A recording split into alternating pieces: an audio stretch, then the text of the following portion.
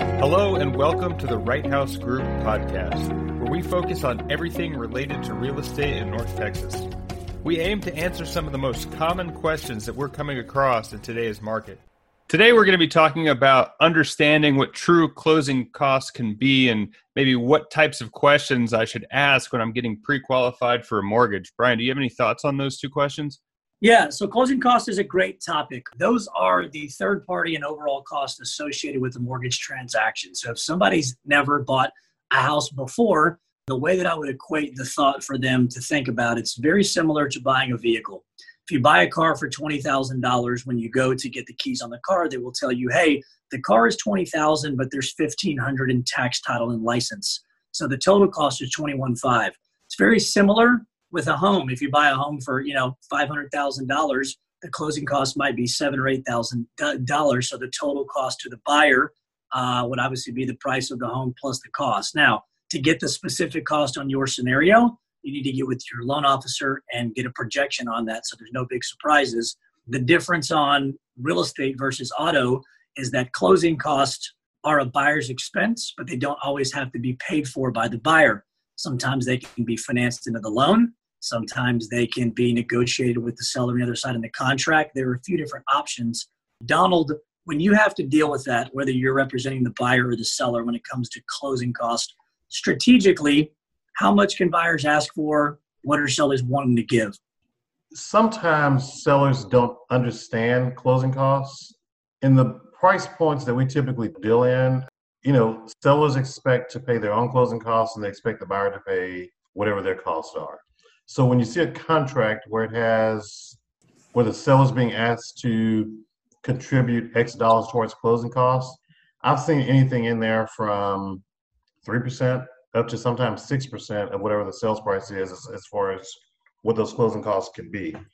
Now, when I'm explaining that to my seller, I always explain to a seller, when you're looking at the closing cost number, don't look at it as you paying whatever the closing costs are. For example, if the buyer's asking for $5,000 and we're asking $500,000 for a home, look at it as you getting $495 for the house. Don't look at it as $500,000 and you're paying $5,000 to closing costs.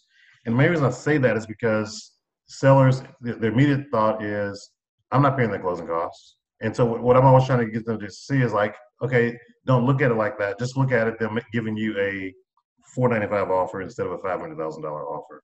And once I do that, explain it that way, it helps them to understand. Because I get it from a buyer standpoint, sometimes they want to bring less money to the table so they can in turn use that money to do updates or go paint the house or do whatever they want to do. Flip side of that, Brian, if the buyer's going to pay the $5,000 and they lump it in with their mortgage, I mean, that's got to be 2 or 3 cents a month in payment, or it's got to be minimal in payment every month, right? Yeah, so that's something on the mortgage planning session that I do with every client. Outside of talking about priorities and goals, we get into closing cost. And, every buyer falls into 1 of 3 categories on closing cost. It's mandated in the contract, meaning the agent has to get it because they don't have it. It's preferred in the contract, meaning that they have it. They would just prefer not to use it, or it is not an option at all because the people have a ton of money. To your point, when somebody takes $5,000 and they finance over 30 years, it doesn't move the needle very much. Or most people would rather have $10 higher in their payment and keep $5,000 in their pocket. What I try to do when people are asking for it, so I don't pigeonhole the agent, is I say, look, it's going to be an option. Donald, your expert, which really going to determine whether or not you can ask for some, all, or nothing, is going to be the demand on the house. And your agent is the expert. So if you find a placement sit on the market for 3 weeks, maybe if you find a placement sit on the market for 2 days and there's 10 other use, you can't ask for closing costs because you're going to lose your leverage. So I let them know it's an option, but Donald or the agent is the expert, and they're the ones that be to tell you, what you can and can't have. That's all we have for today. If you have a question you would like us to discuss next time, please email us at info@righthousegroup.com. Today I've been chatting with Donald Wright of the Right House Group of Compass Real Estate and Brian McCauley. For all your mortgage needs or to connect with Brian, please visit dallasmortgagenews.com. You can connect with Donald at info@righthousegroup.com.